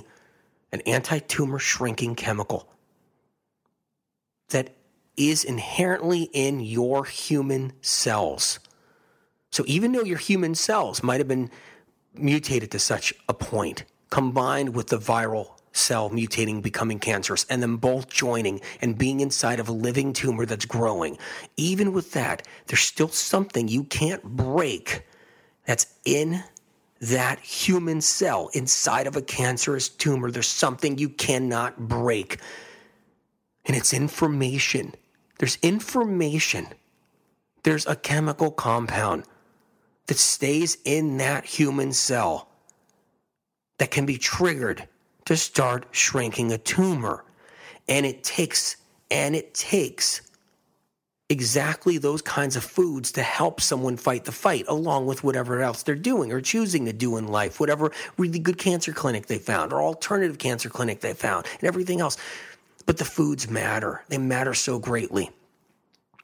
And the same thing with the wild blueberry. It has these chemical compounds. These subgroups off the dimethyl resveratrol, these subgroups that trigger off that chemical compound in a human cell that's been already denatured and mutated to the point where it's a cancer cell growing into a tumor and multiplying and growing and growing and growing. So fruits and vegetables are critical. If you can't handle any fruit for some reason and you're worried about it, then you just bring in more vegetables then and more greens and maybe some red bell peppers and orange bell peppers. Bring in some more different foods. If you can, bring in the turmeric. That's really important. All these are important. Celery is important. Celery juice is important. Very helpful. I talk about it all the time. Heavy metals, get out the heavy metal detox that we talk about, which is the spirulina. Spirulina is a great weapon as well. Barley grass juice powder, a great weapon. And, look, anything I'm talking about in the supplements next I'm going to talk about, you can always go to my page. I don't sell the supplements, but you can go to my page on my website and know what the ones I like, the ones that I favor, because I know how they help people. And so it's a directory to get you the rights so you know what you're getting. Wheatgrass juice. Wheatgrass is incredible. There's if you have a way of getting wheatgrass and juicing fresh wheatgrass, that helps fight the fight. Because what happens is there's phytochemicals in wheatgrass that when they're drawn up into a tumor or absorbed by denatured cells that haven't become a tumor somewhere, that haven't become a tumor or a lesion that happens to be active with cancer cells now. And that wheatgrass is phytochemicals that help to suppress the development, the growth. So all these are important. Supplements to kill off your Epstein-Barrs. We talk about that all the time. And in the Epstein-Barr show I did before, got to have enough zinc in your regimen. Okay, that's important. The lemon balm's important. Nettle leaf is helpful. Vitamin C, lots and lots of vitamin C. Tumors, lesions, cancer cells, precancerous cells, virus cells hate vitamin C. Absolutely hate vitamin C. I like the liposomal C that I always recommend. That's the one that I like. There's a lot of different ones out there. I don't like a lot of them. There's a really good one that I recommend that doesn't have corn in it. And all the liposomal Cs, they all have corn in it. So that's not a great thing. So it's really important to know that. So if you're concerned, you want preventative or anything like that, you do a wheatgrass juice shot. There's a company called Dynamic Greens. They grow their wheatgrass in a field, just like, say, grass-fed beef. You know how everybody likes grass-fed beef because they like that more. And, the wheatgrass grows in a field because, it's better that way too. So and then you can't get a hold of that, you don't want that product, then just go into, the health food store and get the wheatgrass juice you need right in the moment. But the bottom line is, it's all these different pieces. So I'm going to run across them. It's about getting the right leafy greens and different green chlorophyll substances in you. But that's not new information. That's not. And I know that. But that's okay. It was new back in the early 70s, all right, when Spirit was telling me, this is what you need to be on, this is what you need to be on, this is what you need to get. And getting it was near impossible back then. Near impossible. But the bottom line, the point I'm trying to say is that everything's at our fingertips now, resources like never before. So vitamin C is really important. I like IV vitamin C. If you're concerned about cancer possibilities, talk to your doctor, your cancer doctor, everybody about vitamin IV, vitamin C IV. That's a really good thing. And that's been out for helping people with cancer. We know that's been out there. But you can also take a really good liposomal C if you're concerned, which kills off Epstein-Barr. Knocks down Epstein-Barr. Lysine is important for knocking down Epstein-Barr. That's another one that's really important. So adding all these different things, licorice is actually okay too. And, you can take licorice once. Licorice tea is really good. You can do licorice tea to help bring down Epstein-Barr. That's helpful in many ways. One of the things is that there's this whole thing going on about estrogen and estrogen be creating cancers and everything else. And then there are forms of estrogen, mutated forms of estrogen that we ingest and we consume every single day. We consume them out of foods. So they come out of foods. So we have to be careful. If you're really worried about an estrogenic cancer, then eggs you should never even touch. I don't care if they're grown in somebody's backyard. You shouldn't touch them.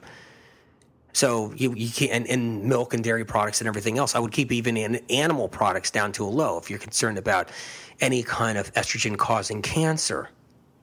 But estrogen, in its mutated form, it's not the woman's natural estrogen that's being produced by her adrenals or her reproductive system that grows cancer.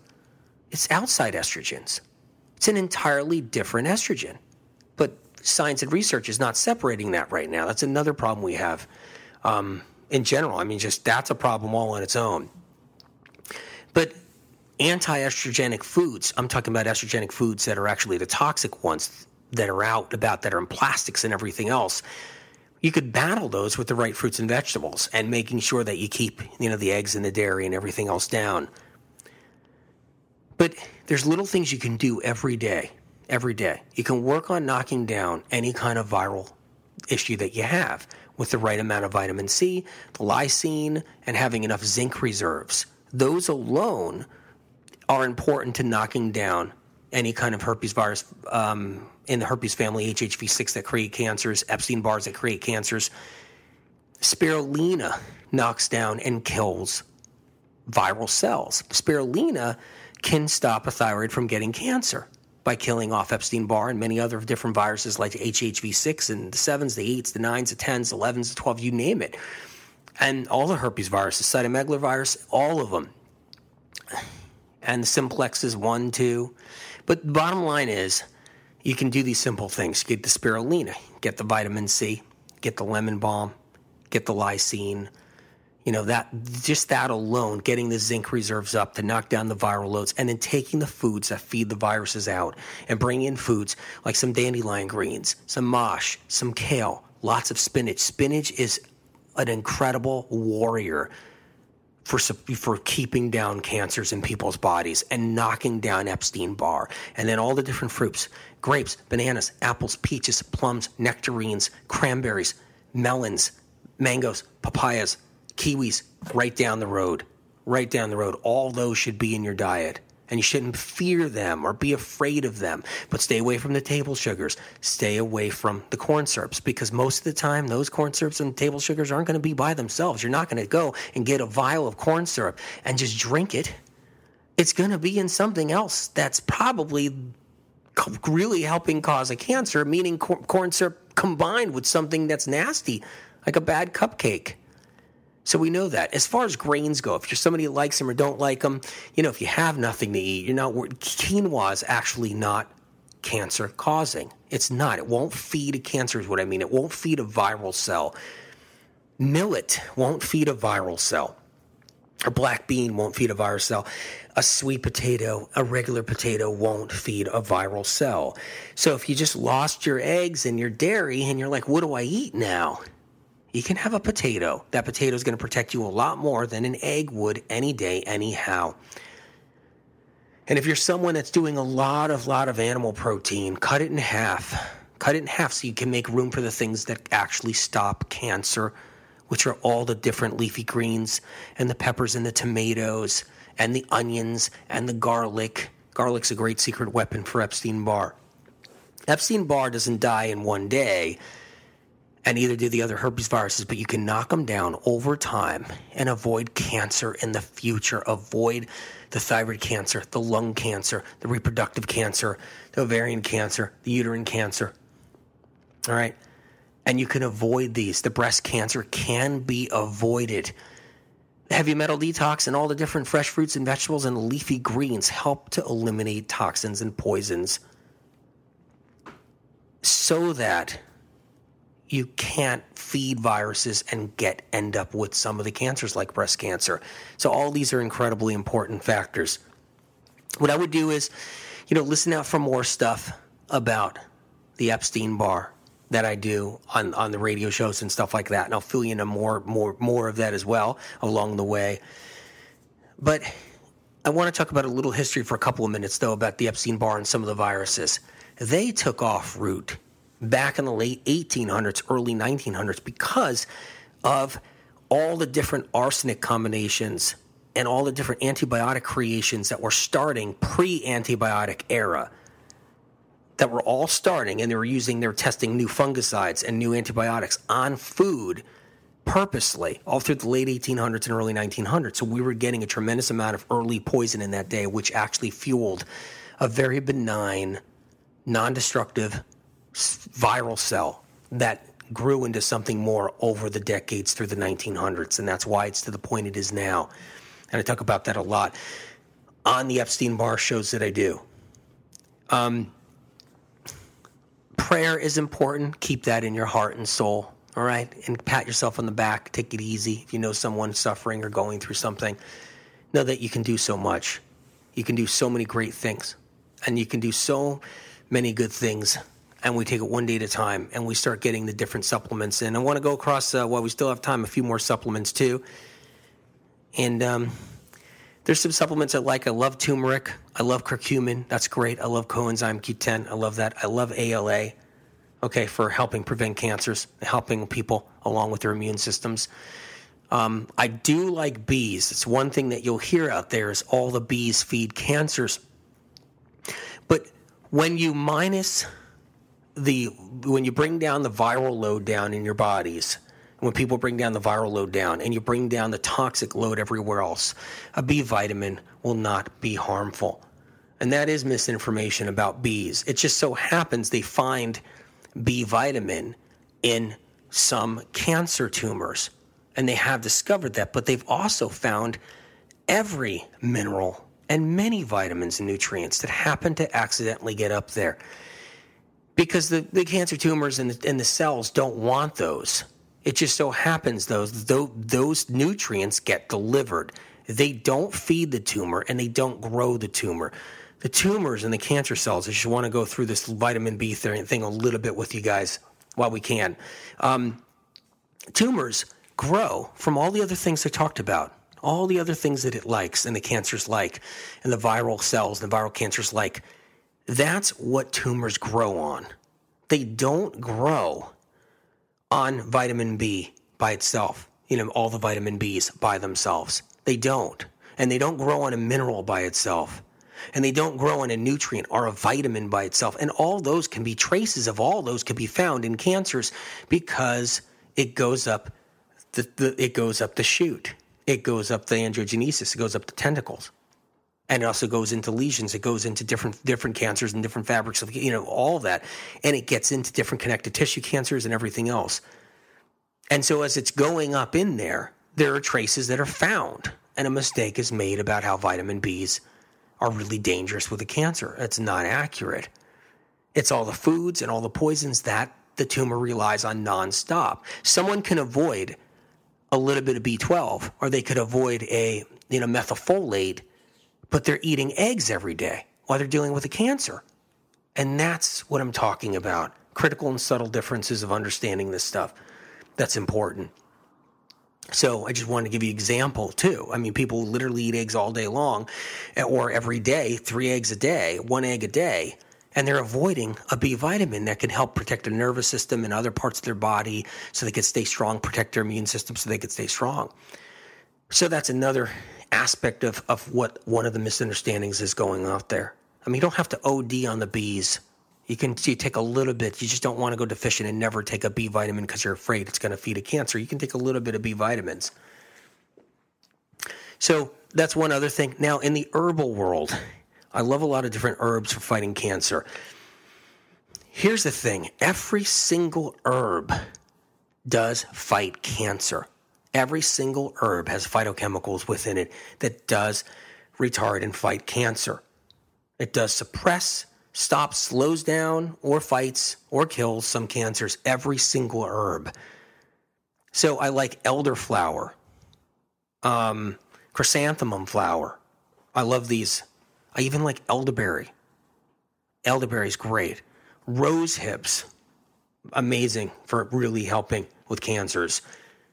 All right, yarrow, burdock root, dandelion root, Little bits of that, like some tea, could be really helpful. Yarrow, that's another great one. Mullein leaf, it's another one too. So all these herbs are really helpful and really wonderful. So if you're a practitioner too and you want to try a different herb, eyebright, that's a great one. And like, of course, I said before, nettle leaf, lemon balm, those are great as well. So these are some of the herbs that you can, think about. Red root is a good one too that helps. And that's a good one as well. So think about those and incorporating some of those, but fresh fruits and vegetables, no matter what avenue you go, whether you go Chinese medicine or you go to just a different alternative doctor, or you go straight to a conventional doctor, or whatever it is that you're doing, or you know somebody, bring in the more fruits and vegetables, lower the animal proteins a bit. If you just can't do without the animal proteins, have them once a day. I stand behind that. But bring in some of these other foods that I mentioned today. And so a little recap. We talked about how it takes a virus and it takes these toxins to create a cancer. But cancers are almost all viral. So when you really look at it, it's all viral. And that's something that's always been kept in the dark and kept in the closet. So always remember that. Literally most, and I'm talking about most every single cancer is viral. That's the whole point. Now, and there's people look, just a little reminder again, there's people that don't get any viral sickness, like they maybe experience mono from Epstein-Barr when they're younger and then it goes away and they don't experience, they don't have the chronic fatigue, they don't have the fibromyalgia that I talk about all the time that Epstein-Barr causes. And they don't have that, but then a cancer can still develop later on because the viruses could be a little bit different. There's still all these different varieties of Epstein-Barr I talked about, and different varieties. So recapping, different varieties of the HHV6, different varieties of all these different viruses. And especially the Epstein-Barr. The Epstein-Barr is in, that's the spotlight right now. That's the spotlight right now that I'm bringing, that I've actually brought to the world. Like if you look at my, if you want to know more about Epstein-Barr, you get the first book, Medical Medium. But just so you know, the Thyroid Healing book, that one right there is even taking it to a whole nother level too. But I always say to people, look, you need both. You need the Medical Medium book so you can learn about the viruses, how they work, how they get into the thyroid, the whole bit. But the Thyroid Healing book takes it to a level that no one's ever seen. And even the first book, no one's ever seen that. It took it to that level. But this is a whole nother thing. So I tell people you have to have both. And then I also, when it comes down to cancers, in the Life-Changing Foods book, I have easily over 60, 70 cancers, 50 cancers, easy 50, that's for sure, plus in there, and what foods help all the different cancers. So, what foods, whether it's lung cancer or liver cancer, whether it's leukemia, whatever it is, what foods help too with all those different cancers. So, I do have cancer information throughout the books. The Thyroid Healing book takes the viral information even further than ever before in history, at least medical medium history, of course, and history on the outside as well. So it's really important to understand. So recapping, cancers are viral, and that's the whole point. And that's what's been hidden. And it's about how that virus, like I talked about earlier, how that virus starts. And what it does, it starts and then it roots and then it turns into something more. And I talked about how you need the toxins. That's the other half of it. But yet, if someone doesn't have the viral issue, if they don't have the Epstein-Barr, or the variety of Epstein-Barr, the mutated variety of Epstein-Barr out of all the different 60 varieties I talk about in Medical Medium Book 1, if you don't have that going on and you just have the toxins, then you can get, kind of sick in a different way that's not cancerous.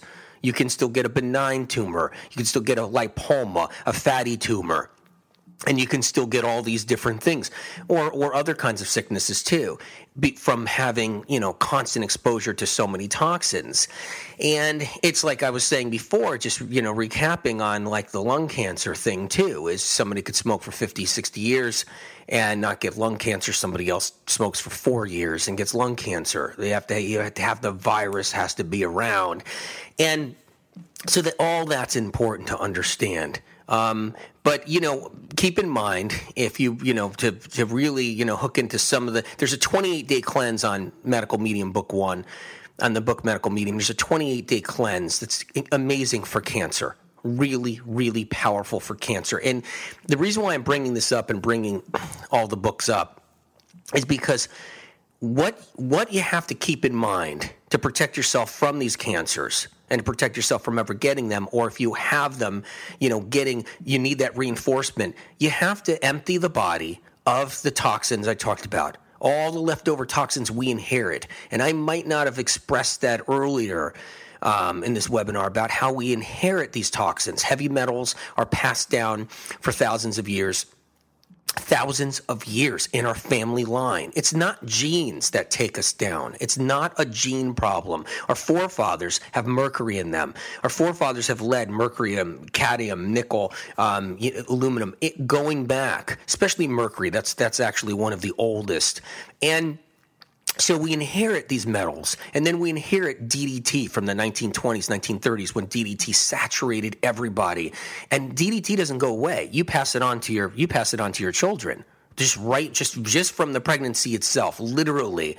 And it starts there, right in the egg, right in the pregnancy itself, right there. And that DDT is passed on, and that DDT comes from being saturated. Same thing with all the chemicals and all the solvents and everything else. And we're passing down a tremendous amount of toxin unlike ever before in history. And then it gets blamed on genes because, remember, it has to be blamed on you. Like I said earlier, it has to be blamed on you. And the blame has to go on you and not the mistakes made, not all the industries, including the medical industry and all the other industries. Because, that's the whole point. So you're going to be thrown into the genetic game. Everybody's going to be thrown in that. And I know first of all, I know genes are obviously real. They're valuable in so many ways, and they're valuable in science. I'm not debunking that factor. But I am telling you that they're going to also use genes against you when they shouldn't, because it's not part of the equation in certain areas. And remember, I told you at the very beginning, there's subtle and critical differences. The critical differences. One is, yes, genes are important to study in science, and they matter in many different ways. But it's not why everybody's getting sick with cancer right now. It's not.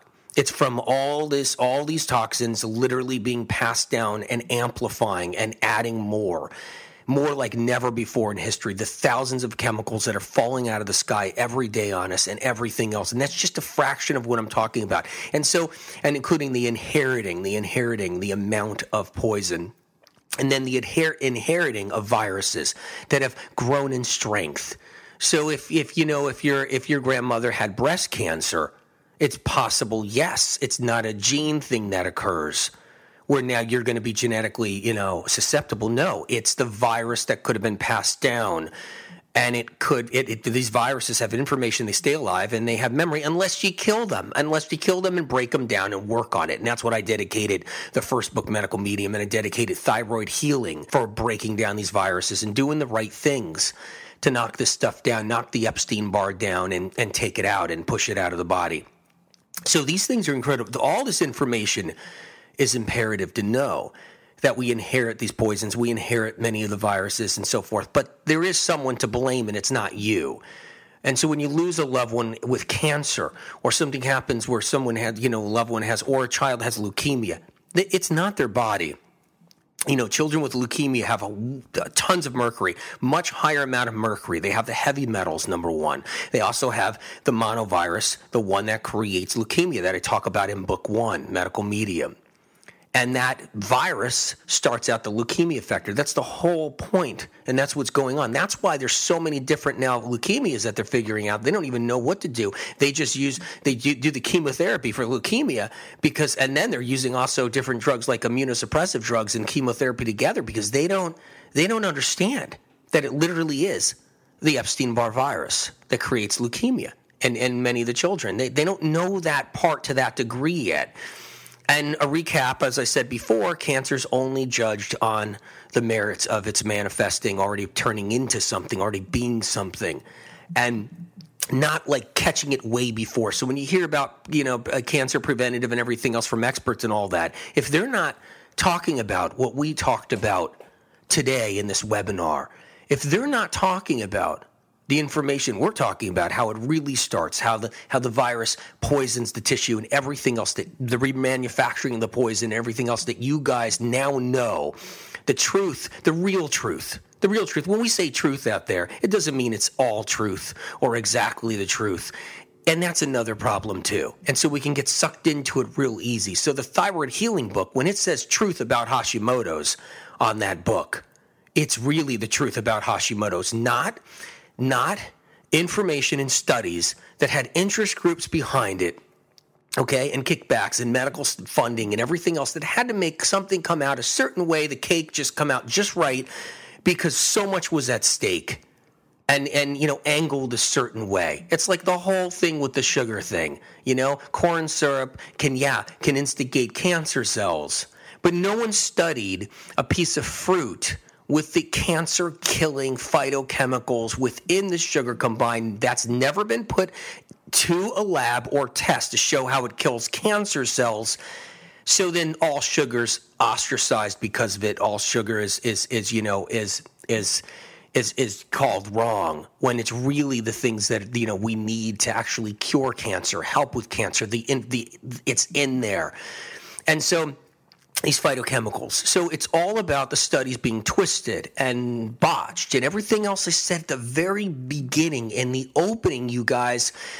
And so because of that, when we deal with the truth, and Thyroid Healing says it's the truth about Hashimoto's, you're definitely going to have your chamomile tea with you when you read that book, because your eyeballs are going to they're going to pop out in a good way as you're reading that.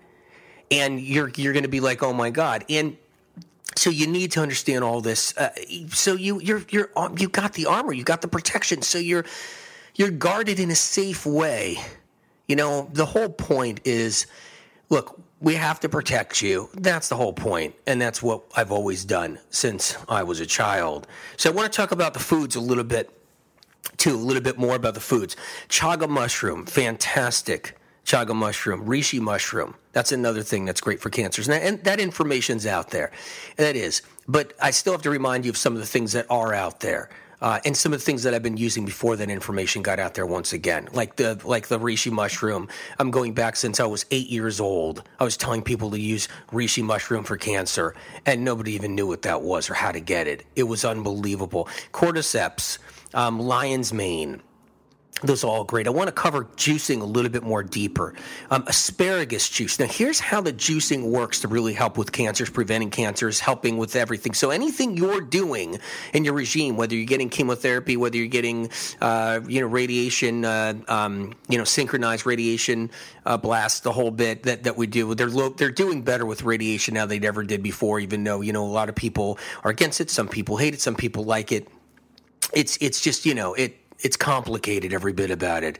Everybody's different. Every doctor's different. Every clinic is different, too. So wherever you're going, whether it's the natural clinics where you're just getting nothing but intravenous, or you're getting a combination of a holistic clinic that's doing some chemotherapy plus other things, whatever it is, juicing can fit into any of those places to help you either prevent cancer, or combat it, or help reverse it, or whatever you need. So in the juicing, I like a base in the juice. The base meaning it could be apple. Yes, apple, believe it or not, okay? Because I know that, that's shunned in so many situations, which it shouldn't be on any level. There's so many cancer-fighting properties in apple, it's insane. So a little bit of apple. Celery, which is a secret weapon. That should be a strong base. Cucumber could be a base too. Now, if you can just do plain celery as your base, you can do plain cucumber as your base, or apple. But here's the trick. Now it's adding the accents on top of this. So what I like to do for cancers is, and real cancer preventative, is you do a good half celery juice. You could, good 10, 12 ounces or 16 ounces of celery juice or whatever, and then you run some asparagus in. You only need a few ounces of, the addition. So asparagus is one of them. Asparagus is one of the greatest cancer fighters out there. So always remember that.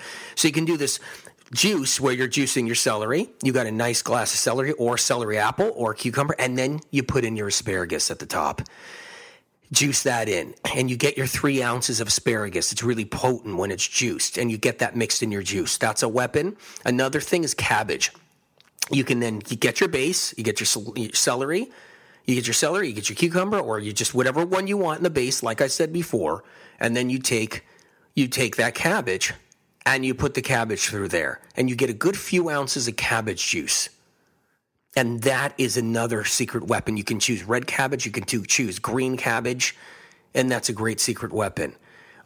Broccoli sprouts, they're very potent, very sharp, but you can eat those, you can throw those as an accent in the juice. Any sprout can be put through the juicer, a little bit of red clover, fenugreek, pea shoots, sunflower greens. All these can be together if you really want, or separate, and you put those, you get an ounce of that. An ounce of pea shoot juice, or 2 ounces of, red clover juice, sunflower green juice, pea shoot juice is really powerful. Microgreens. Get the kale microgreens, radish greens, mustard microgreens. People can grow these too. You can learn how to grow sprouts. So you can totally look up how to grow sprouts and run a little bit in your juicer. And microgreens go great when you have that base of celery, that base of cucumber, that base of a little bit of apple if you really want to break up the taste. And then you add your microgreens, some kale greens, some radish, and mustard. Now, of course, you can put large kale in, meaning adult kale, or, older kale, meaning not the micro kale where it's the baby. You can put some kale in as also in addition in your juice, some spinach. All those are incredible for cancers. But I'm giving you the different varieties and what you can do to really, have that juicing added into it all. And remember, once again, don't forget all the different fruits you can have in your diet. The wild blueberries are by far one of the greatest anti-cancerous foods on this planet Earth right here. And always remember that. So that should be in your smoothies. The heavy metal detox smoothie, once again, just throwing that at you. Make sure that's a piece of it all, because you're pulling out heavy metals and other toxins and other dioxins. Never underestimate the power of cilantro in the heavy metal detox. And you can do cilantro in your juices too. And when you do the heavy metal detox, the barley grass juice powder, and you got your spirulina, and you got your cilantro, and you got your wild blueberries and your dulse. Don't underestimate the power of those. Those not only take out heavy metals, and the wild blueberries, I said that already. They not only take the heavy metals out, but they take plastics out. They take DDT out in the liver that's been there long before you were born, meaning in your parents and in their parents. It takes out all kinds of things, chemical solvents from carpets, from rugs, from, just anything that you've gotten into you throughout the years that is feeding the original viruses that start up cancer. And so don't underestimate that, the power of that as well. Always remember that. So, and hey, look, bottom line is, when you get that copy of Thyroid Healing in your hands, you're going to have more information than you just ever thought existed, and I'm really excited about that. I would get Medical Medium because I got the 28-day cleanse, which I love for cancer, always have. It's incredible for helping people with cancer, because what it does, thins out the blood, gets oxygen in places where cancer doesn't want oxygen, and that's what I really like. And so no matter what your diet is, whatever your diet is too, you can always do a 28-day cleanse to really support yourself, protect yourself, and have that extra bonus. If you're dealing with cancers or anything like that, keep your diet relatively low fat. If you love animal products, like I said, just keep them. Don't do the bacon in the morning, the eggs for lunch, the eggs and tuna for lunch, and then you move, and dinner time, lots of chicken and beef. Try to pick one of those things. Just don't do the eggs, of course. And because you want your blood not so fat. I have nothing against animal products. It's just that you don't want the blood so thick and pasty that oxygen and nutrients can't get, phytochemicals that stop cancer can't get to tumors, to cysts, to lesions, to tissue that needs to repair itself. And that's really important to understand, regardless of what experts say out there. And like I said before, some of the stuff is going to be something completely opposite to what you've heard, what you've known. But I've seen success for decades, proven success for decades and decades with all illnesses. So we like to give people what they need for sure. And look, when you knock your viral load down when you knock that Epstein bar down that sits in so many of us, when you knock that down, you knock down other viruses that could be trouble. You take control. You actually take control, and it moves you forward. You take control into a place of healing that you didn't even know existed, meaning giving you protection for the future, your future self. Because, when we look at ourselves in the future, we don't want to see ourselves sick. We don't want to see ourselves dealing with a cancer or fibromyalgia or RA or all these things I talk about Epstein-Barr creates and causes, or Hashimoto's or whatever it is. You don't want to have to see yourself sick in the future. And so you want to knock your viral loads down. And that's what a part of all this is too. So keep in mind with all of everything I said today. And yeah, we move forward, and that's the bottom line. We move forward. So I think this concludes at least one part. And look, we're going to be doing a lot more than this. So just please listen out, because we're going to be doing more than this, and we're going to go in depth in other ways and other different illnesses and everything else, including with what we're talking about here again. I'm honored you're here. I'm honored you're with me today. When I was given the gift, it wasn't for me when I was young, when I was a child, when it was given to me. It was for you guys, and I knew that then, and I know it now. And so anything I can do, providing any bit of piece of information that could help you in any way, that's what I'm here for. Blessings. I love you. Take care, and God bless you.